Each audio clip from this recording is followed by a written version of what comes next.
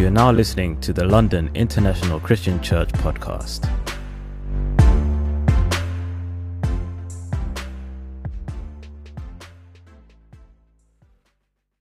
Now that's how you sing to God. Wow. Let's go to God in prayer. Father, I thank you so much for this incredible day. Thank you so much for moving our hearts with our dear sister Rebecca, sharing about how she just wants to be closer to you. Thank you so much, Father, for Colby, Father, for his steadfast love of her and his attempt to be what most millennials decide not to be in their minds. Father, thank you for him standing in a gap as a young man that believes in you more than anything. Thank you for the young men you sent us already, Father, for Frank and all the incredible young sisters and all the beautiful flowers, as I like to call them, Father, in your great garden. Heavenly Father, we are so honored to be here. I'm such a sinful man, Father. I hear the contribution of James Morgan, Father. I feel unworthy, Father, to lead such incredible people. Father, we need you, Father, in this hour. Father, we love you, Father. Father, we understand that there's a battle out there for souls, Father. Father, we want to fight, Father, for our own souls and for those who are lost, Father, in the darkness. Heavenly Father, we ask that you wake up this world, Father. Shake up this world, Father. Help us to understand, Father, there's not only God, but you, Father God. Heavenly Father, we pray you smash the idols in our lives. Smash the idols in our homes, Father. Smash the idols in our minds, Father. Heavenly Father, we ask that you strengthen us and cleanse us, Father. Make us what you want us to be. For your purpose, for your glory, for your kingdom, Father, for your purpose. Father, we want to do what's right by you. We know we have the Word of God. Help us to apply it, Father. Help us not to read the Bible with one eye open, Father. Meaning that we are reading it and we are just not obeying it, Father. Father, we're so weak, Father. We don't know what to do sometimes, Father. We are perplexed. We are shocked at the wickedness that's in this world. And we are embarrassed at our secret sins. We are embarrassed at ways we've fallen short before you. And yet, Heavenly Father, today we stand with your power protecting us. Defeated yet standing. Ready to fight and to the death. We love you. We pray in Jesus' name. Amen.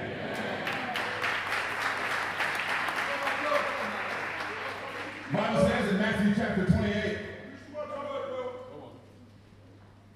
one of my favorite scriptures is save my soul. I pray it doesn't become familiar because we know familiarity breeds contempt. Jesus says this here at the end of his ministry. He's been ministering for 3 years. He's been preaching, he's been teaching. He's been not only laying it out, but he's been living it out. And the Word of God says that in verse 16, after he's done miracle after miracle, after he literally called Peter to walk on water.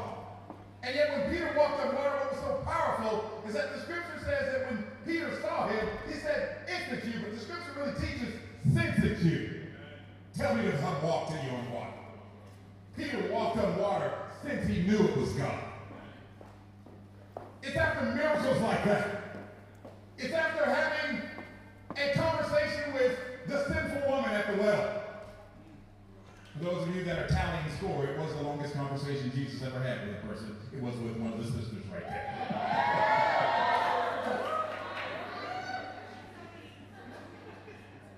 Jews did not love Samaria, and yet Jesus went right through Samaria. You know, as a Christian, sometimes you got to go through areas you don't want to go through. And yet Jesus went through the areas that Jews did not want to go through. And it's after all of these incredible miracles that the Bible says that then the 11 disciples went to Galilee, to the mountain where Jesus had told them to go. Jesus is always calling his people to the mountain.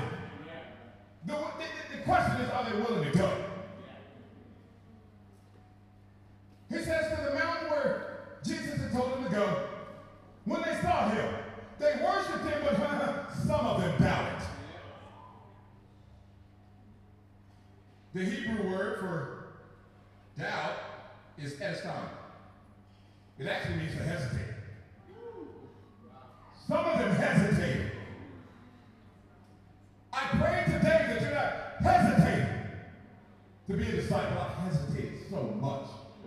I stand before you as the worst hesitator in the kingdom of God. I hesitated 7 different times. Because I was so afraid of giving up the only thing I thought I had, which was me. When you look at what that really amounts to, it's not very much. He said they hesitated, they doubted. Then Jesus came to them and said, all authority in heaven and earth has been given to me. He says, don't worry about it, guys. All authority in heaven and earth has been given to me. He says, don't worry about the breakthrough. All authority, don't worry about it. It's been given to me. Don't worry about Donald Trump. Trump is an acronym. It's T-R-U-M-P. It's the acronym that means it's the reality you must pray. So don't worry about Trump. I got all authority. He says, don't worry about anything. Don't be shaken. I've got all authority. In heaven and on earth. That means Jesus is God. He says, I've got all authority in heaven and on earth. It's been given to me. Therefore, go and make disciples of all nations, baptizing them in the name of the Father, the Son, and the Holy Spirit, and teaching them to obey everything I've commanded. He says, you don't just make a disciple, you got to teach them to obey. So powerful is Scripture. The religious world will tell you that God makes Christians. Yet when you look at the Word of God, right here it's very clear. Jesus doesn't make disciples, only a disciple can make a disciple. Once you make a disciple, you teach him to obey. Why? It's not natural for us as humans to be obedient. I mean, how many of you crossed the street and didn't actually look at the sign that said you're not supposed to walk? I do it every day. We struggle with obedience. I mean, I'm probably the worst. I mean, there have been times where I've been having a Christian conversation and I'm so anxious. I break the law right there. Yeah, you know, you got to be close to the Lord right there. Let's cross the street right here and keep going. We struggle with obedience. It's why we need to be taught to obey. He says, once you make that disciple, teach him to obey everything I've commanded you. And surely I'm with you always to the very end of the age, in the church said. He says, if you're making disciples, God's with you. He says, if you're not making disciples, God's not with you. Even if you became a disciple. Because once saved, not always saved. Once a disciple, not always a disciple. Once sold out, not always sold out. Once totally committed, not always totally committed. And I find myself falling in several of those categories. And having to ask myself, where are you, Mike? Are you making disciples of all nations? I'm so encouraged when I see disciples from other nations. I don't know about you, I was so inspired to see Tom and Dana make Jesus Lord right there.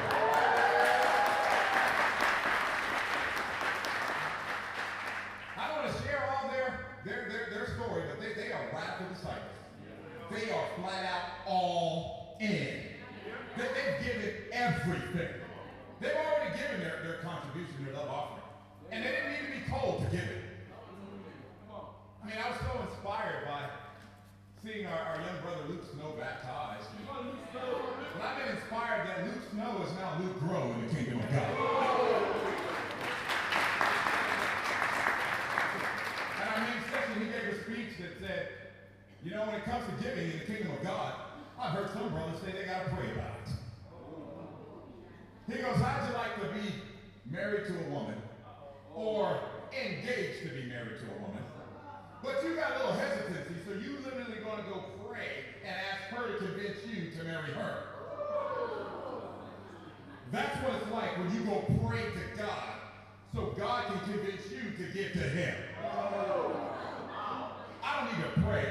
I'm all in. I'm a disciple.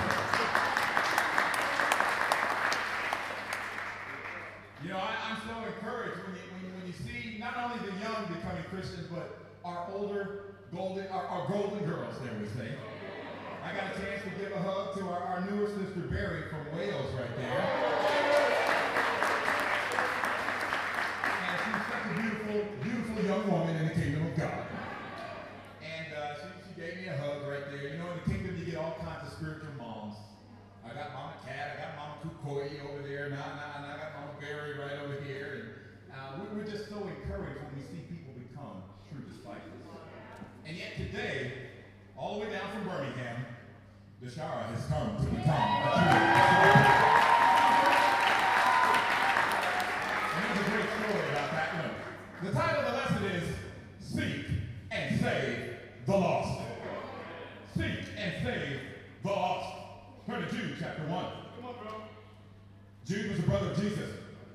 He described it in a very powerful way, in my opinion, here, when you look at the scriptures, about seeking and saving the lost. Of course, you can't seek and save the lost unless you know who's lost. So as the Lord has put on my heart, I just want to, at the outset, say to you, if you know you're lost, I want to challenge you. I want to challenge you to ask the person that invited you to study the Bible and help you to know what it really means to be a true Christian.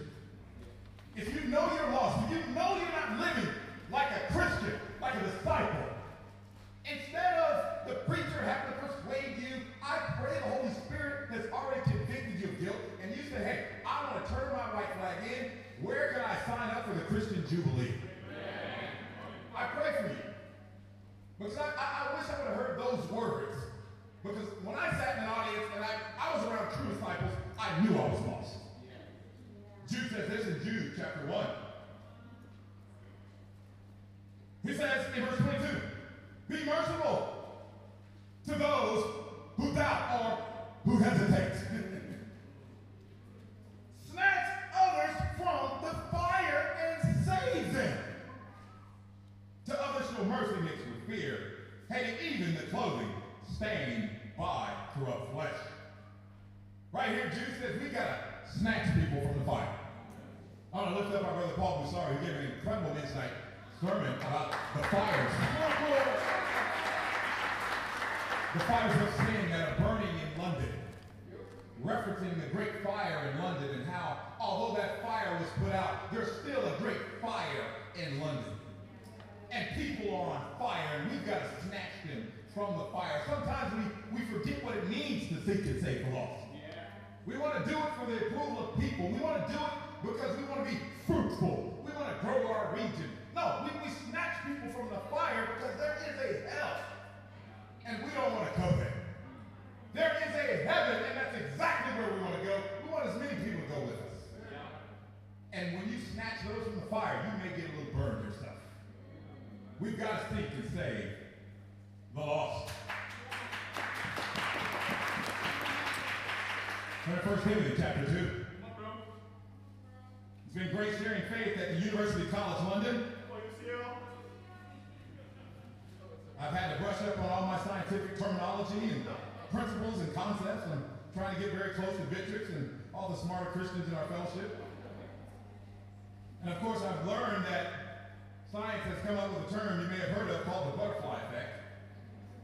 Of course, this is a theory where a small cause can have a large effect. And I put before you that Matthew chapter 28, verse 18 through 20 is happening right now.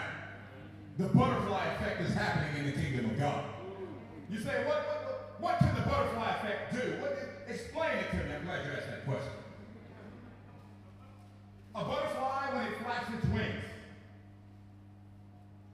the result of just the slightest shift in air from one butterfly flapping their wings can literally cause a tornado several countries away.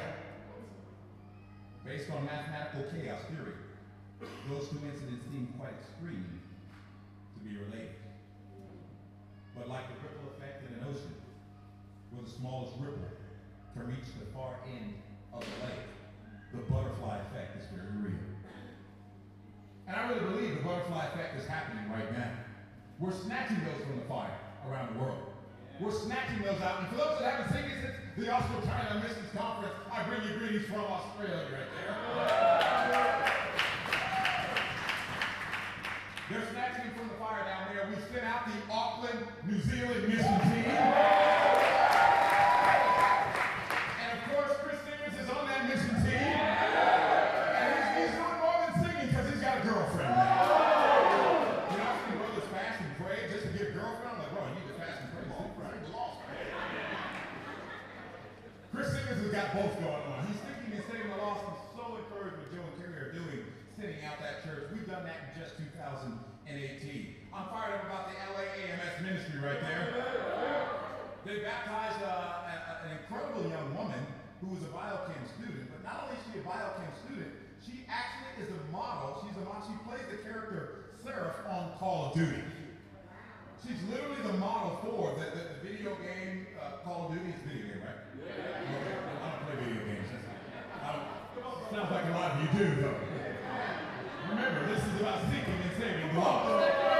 Maybe I need to save you right there and call you to the real Call of Duty.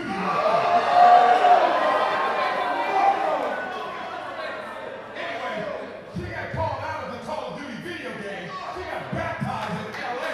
But she got the real Call of Duty to seek and save the lost.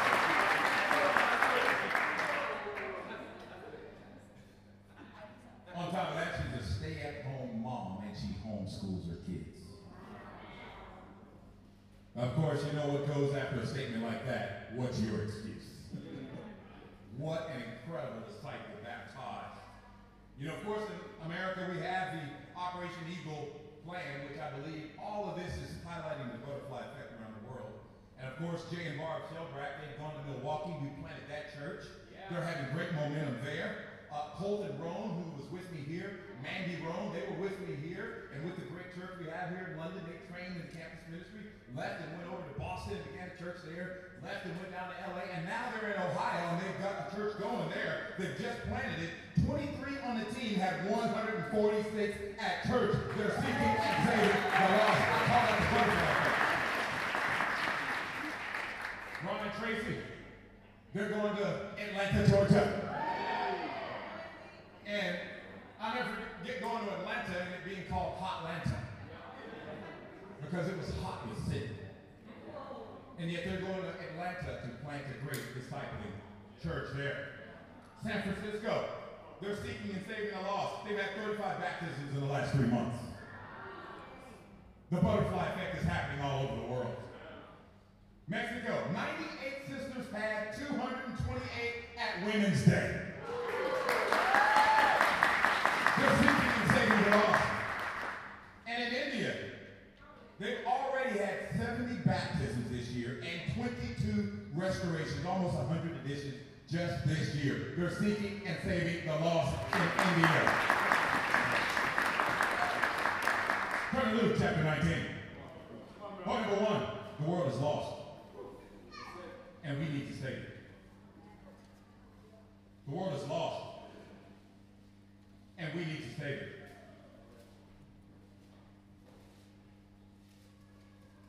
Verse 1. Jesus entered Jericho and was passing through. Jesus is always going somewhere else. I'm not going to settle.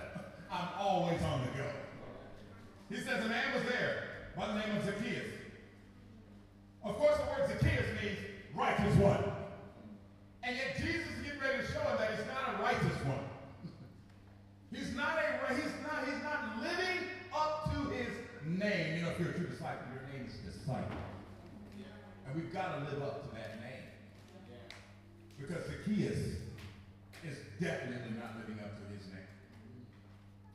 Says he was chief tax collector, wealthy. He wanted to see who Jesus was. But being a short man, he could not because of the crowd. Zacchaeus was a short man.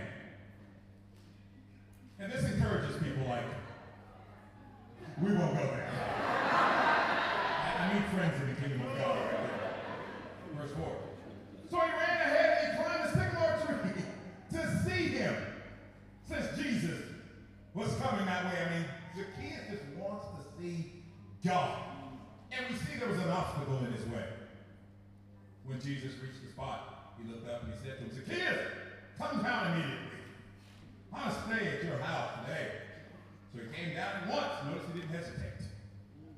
He came down at once and welcomed him. Glad he was fired up to welcome Jesus into his life. This is far different than me. I was not excited to allow Jesus to come into my life because I've become enslaved. I've become so, my claws have been gripped by I just have my claws into the world. I love pornography. I love impurity. I love bitterness. I love attitudes. I love my selfishness. I was and you know, let me tell you something, that creeps back into me when I'm not seeking and saving the lost.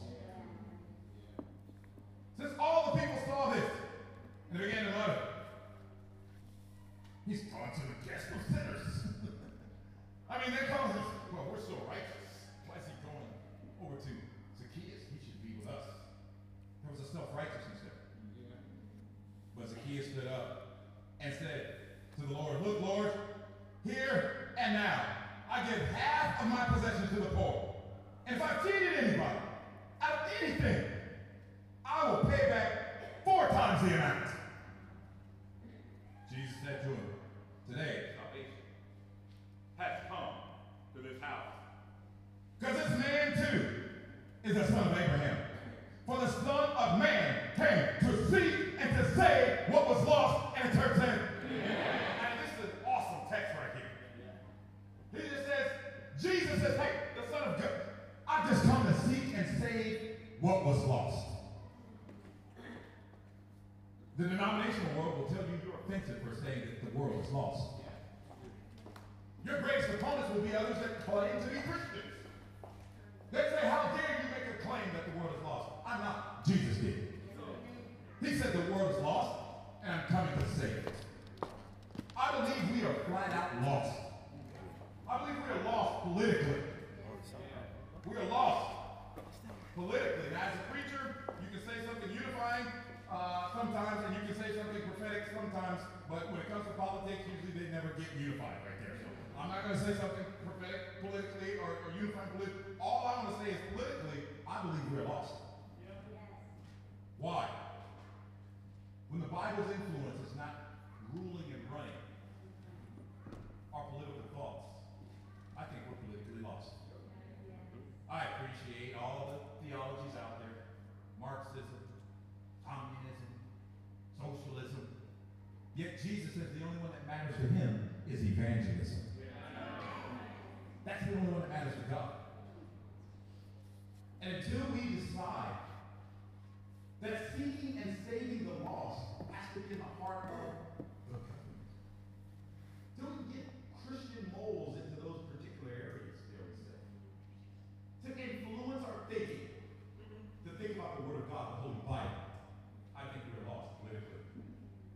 I believe we are lost socially. Let me read you some statistics.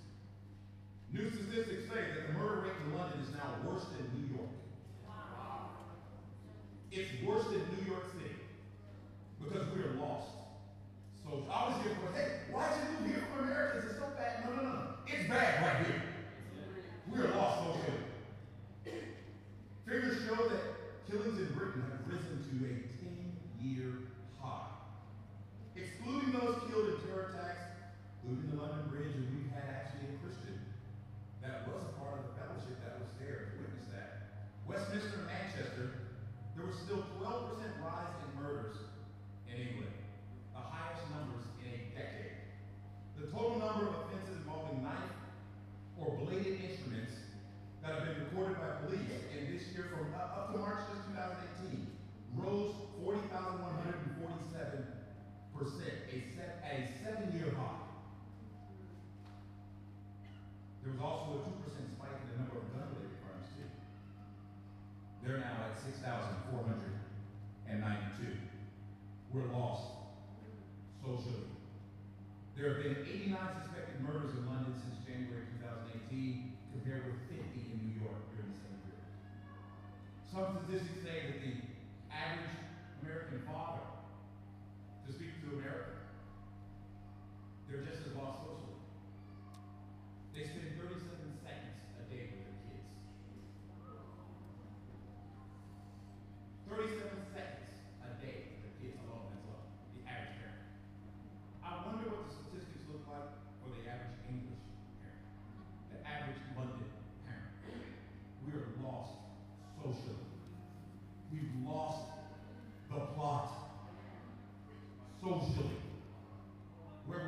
wasting our time. Satan is breaking the family unit down. Research says this: we will spend 11 years of our life watching TV. The square face of Satan.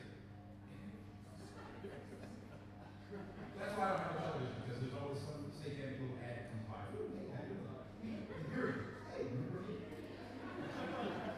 You're trying to watch something else, and the devil comes on in right there. It's just challenging. I'm not saying you're not a Christian, you have a television. I'm just saying you just didn't work. They say men stay in a bad mood for up to 6 hours on average after their team loses a sporting event.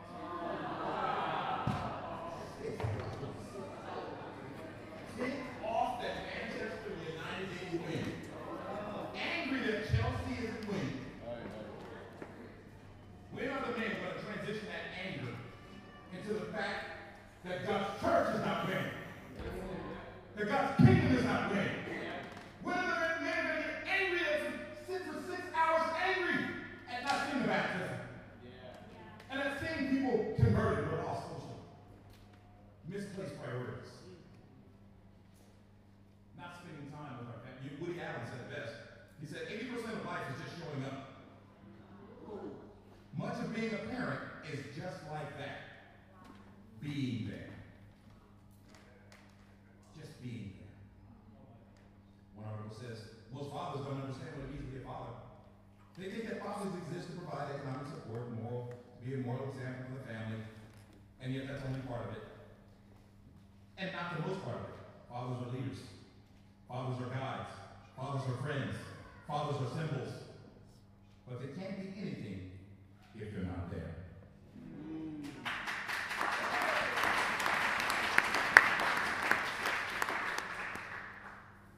According to a study in 2010, Pew Research Center in Washington, D.C. said the average teenager sends about 100 text messages a day. And those aren't to come to church.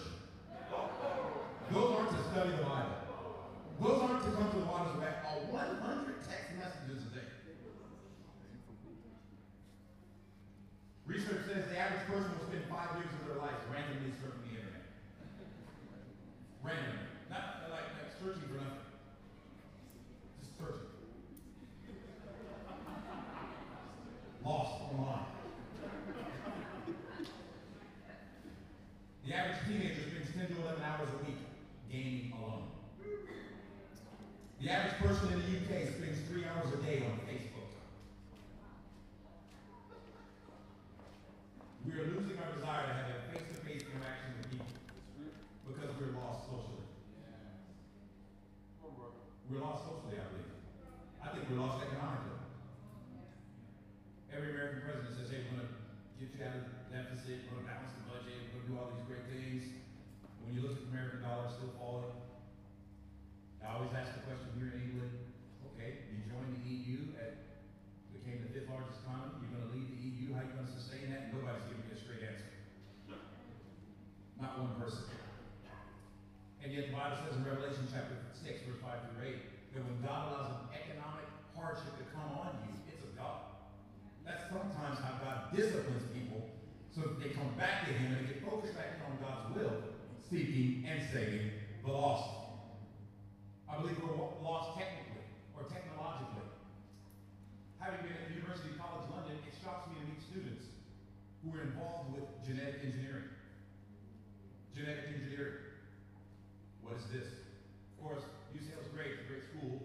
Gandhi went there. But genetic engineering is this. Genetic technology harbors the potential to change the human species forever. The soon-to-be complete Human Genome Project will empower genetic scientists with the Human Biological Instruction Book on how to make designer people, designer babies. Absolutely. The possibility of someone or some government using it in a negative way is very scary for me. Just knowing that you can actually get in there and genetically modify a fetus to be a boy or a girl. And this is what kids are learning at University College London. They're learning this. You know, it reminds me of Genesis chapter 2. He says, don't eat from the tree of the knowledge of good and evil. Why good and evil? Because there's some good knowledge that may be used for evil. And although there are those that argue, well, genetic engineering, we can get rid of disease and we can help people, we can do all these things. Yeah, but what about the potential to do what they're thinking about doing? To modify humans. To literally be able to pick what kind of child you want to have. Like at a store. We are lost technologically. We're lost sexually. We're lost. Gender neutral bathrooms? It's just weird. You try to walk in, there's a girl walking in. It's weird.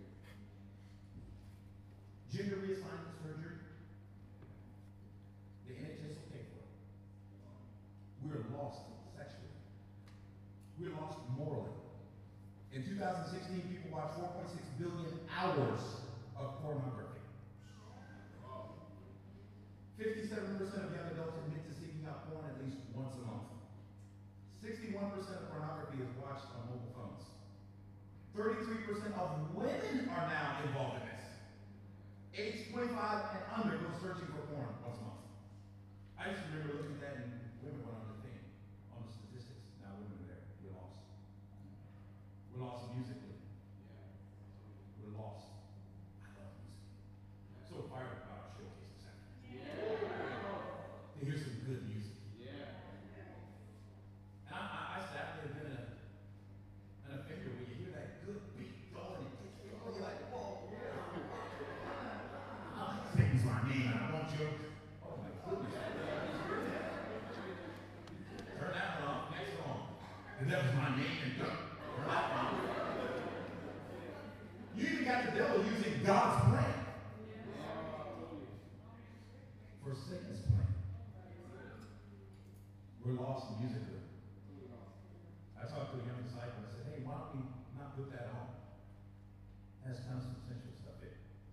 I don't like the lyrical content of that Christian stuff. Maybe you're lost in that area where you can be saved. And lastly, we're lost spiritually. We're lost spiritually. If you're not a true Christian, you're not a disciple, you're not saved. You're not a disciple, you're not saved. We're lost spiritually. And it is time for us as a church to start seeking and saving the lost. Are you with me here, church?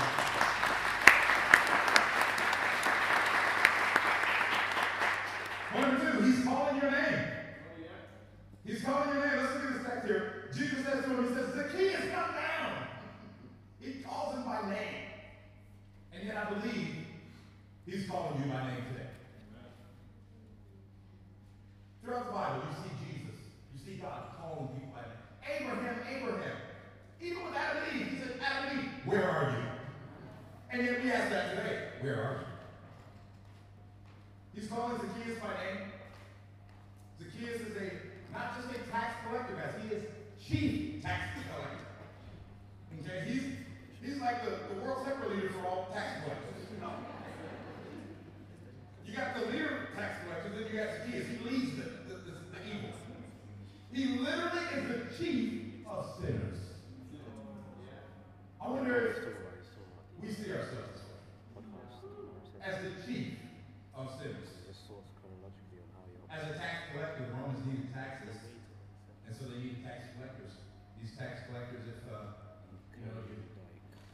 want to be unified with Rome, they would have you pay a franchise for their approval, and then you can go out and tax people for anything, and keep it like yourself. He was chief tax collector. He didn't say chief sinner, and Jesus was calling his name. I want to persuade you to see yourself as the chief of sinners. Jesus is calling your name. Of course, he was a short man. I think there was a lesson there. We all fall short of the glory of God.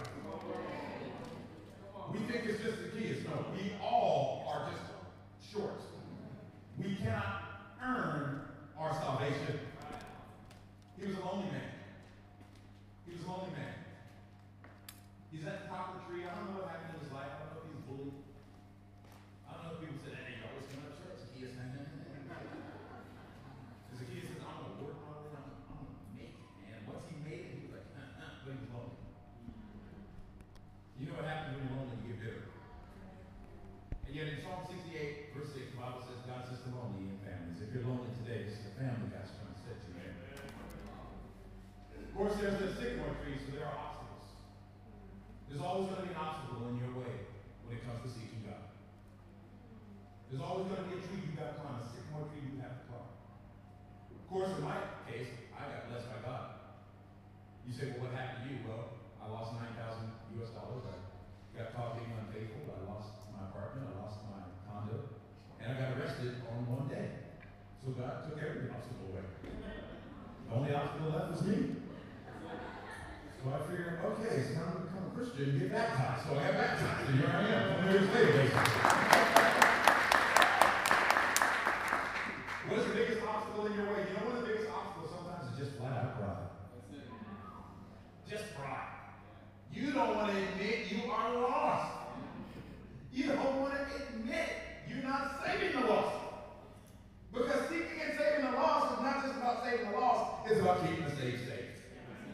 I'm always reminded of these great stories of sharing faith. I remember sharing with a woman named Dana in Portland, Oregon, reaching out, and she says, I have terminal ills. I'm dying of AIDS. I'm going to die. I heard about your church. Thank you, but no thanks. She didn't become a Christian, but guess what? I stayed one. Seeking and saving the lost is not just about saving the lost, it's about you as well. Saved. He's calling your name. And I pray that you answer. I pray that you answer. This text is very simple. He says it's time to seek and save the lost. This is what Jesus came to do. I want to challenge us as a church. It's time for us to really go, hey, it's time for some uncomfortable evangelism. Look at Luke chapter 10. Come on, bro. Luke 10. You guys still with me? Yeah. In Luke chapter 10, Jesus lays it out in verse 1. It says, after this, the Lord appointed 72 others and sent them 2 by 2 ahead of him to every town and place where he was about to go. He told them, the harvest is plentiful, but the workers are few. Ask the Lord of the harvest, therefore, to send out workers into the harvest field. Go, I am sending you out like lambs among wolves. That's uncomfortable. I read that like, wow. Jesus sent the first disciple. He sent them out uncomfortable. Are we ready to have some uncomfortable evangelism? And I tell you what, when it comes wintertime, that's when you really want to get comfortable. You know what I mean? Get yourself a nice cup of coffee. Nice tea. Put your feet up. Turn the heat on. Snuggle on into that lukewarmness. Oh! Sip of that lack of commitment. Oh! Take some of these. Give me another handful of that flat out lack of evangelism. I don't know. Popping under one of those. Get so comfortable. And you sit out like lambs on the wolves. This is wintertime, guys. It's going to get colder and colder and colder. And we got to get hotter and hotter and hotter. And we got to stay in the top of the mountain. I want to challenge you with uncomfortable evangelism, guys. What can you do that makes it uncomfortable? Make an uncomfortable decision. I appreciate Rebecca. When's the last time you've been personally fruitful? Honestly, just call it on out. I'm fasting right now. I want to be personally fruitful. I want to baptize. I want to be fruitful. I want to save someone who's lost. When's the last time? I challenge you. Take up the uncomfortable challenge to get uncomfortable in your evangelism. Just start shattering the silence of them too. Do it first thing in the morning when everybody's really disgruntled. Be uncomfortable. I don't forget, we had men's week this week. Paul preached. He says, share with the first person that you meet. As soon as you leave this door, so we left the door at 7 o'clock at night, and you know, all the brothers are standing out there, it's very cold, and I see this young woman kind of scurrying along, and she's looking like she's trying to get somewhere. And I literally had to sprint after her.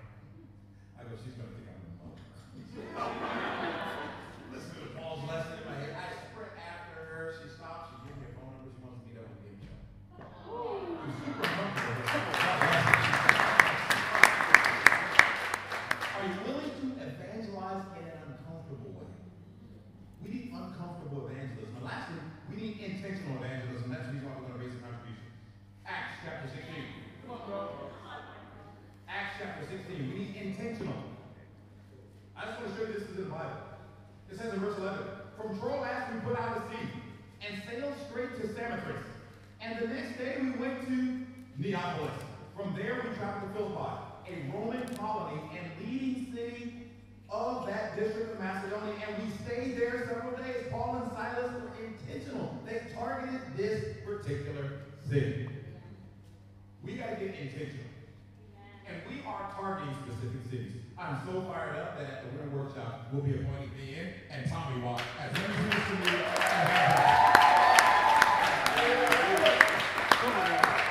We want to go to leading cities. We want to go, we are targeting these cities, and God is targeting these cities. I had a great conversation this week with a very serious sister who's kind of been following us online, and she casually said, bro, I've been listening to your lessons, and she's coming in town next week. She's from Munich, Germany. She's bringing all her kids. They're disciples. They want to come out of the former fellowship. They want to disciple. They want to evangelize Europe. They want to meet with the church next week. They want a church in Germany.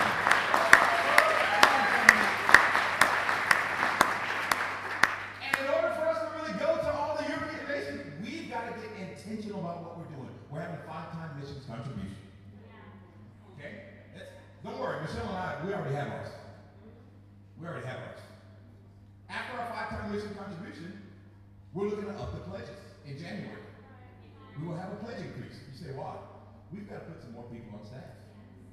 Why? Because we are intentional on what we're doing. We're going to these leading cities. We have to go. It breaks my heart, but it also encourages my heart. Finally seeing Deirdre and James being sent out to Birmingham.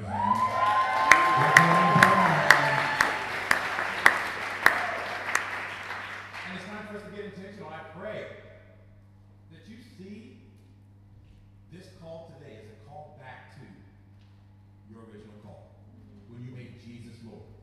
I pray you write it down. Write it down. When have I been fruitful? When have I had this?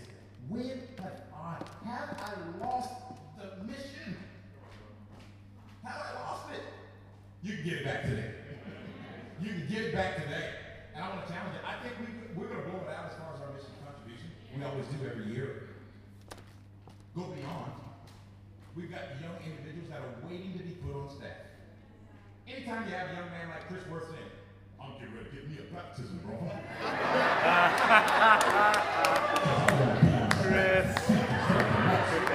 You got to put that guy on staff. You got to put him on staff. Let's go seek and save the lost. To God be all the glory.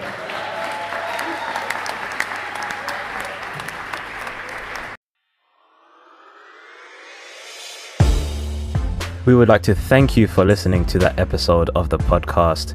If you would like video versions of these episodes, whether it's sermon highlights or interviews, feel free to check us out on our website or view them on our YouTube channel. That's londonchurch.org.uk. That's LONDONCHURCH.org.uk. And for all other updates and information, whether it's services, events, or devotionals, you can find all that on our website also. Once again, we'd like to thank you for listening, and we'll catch you on the next one.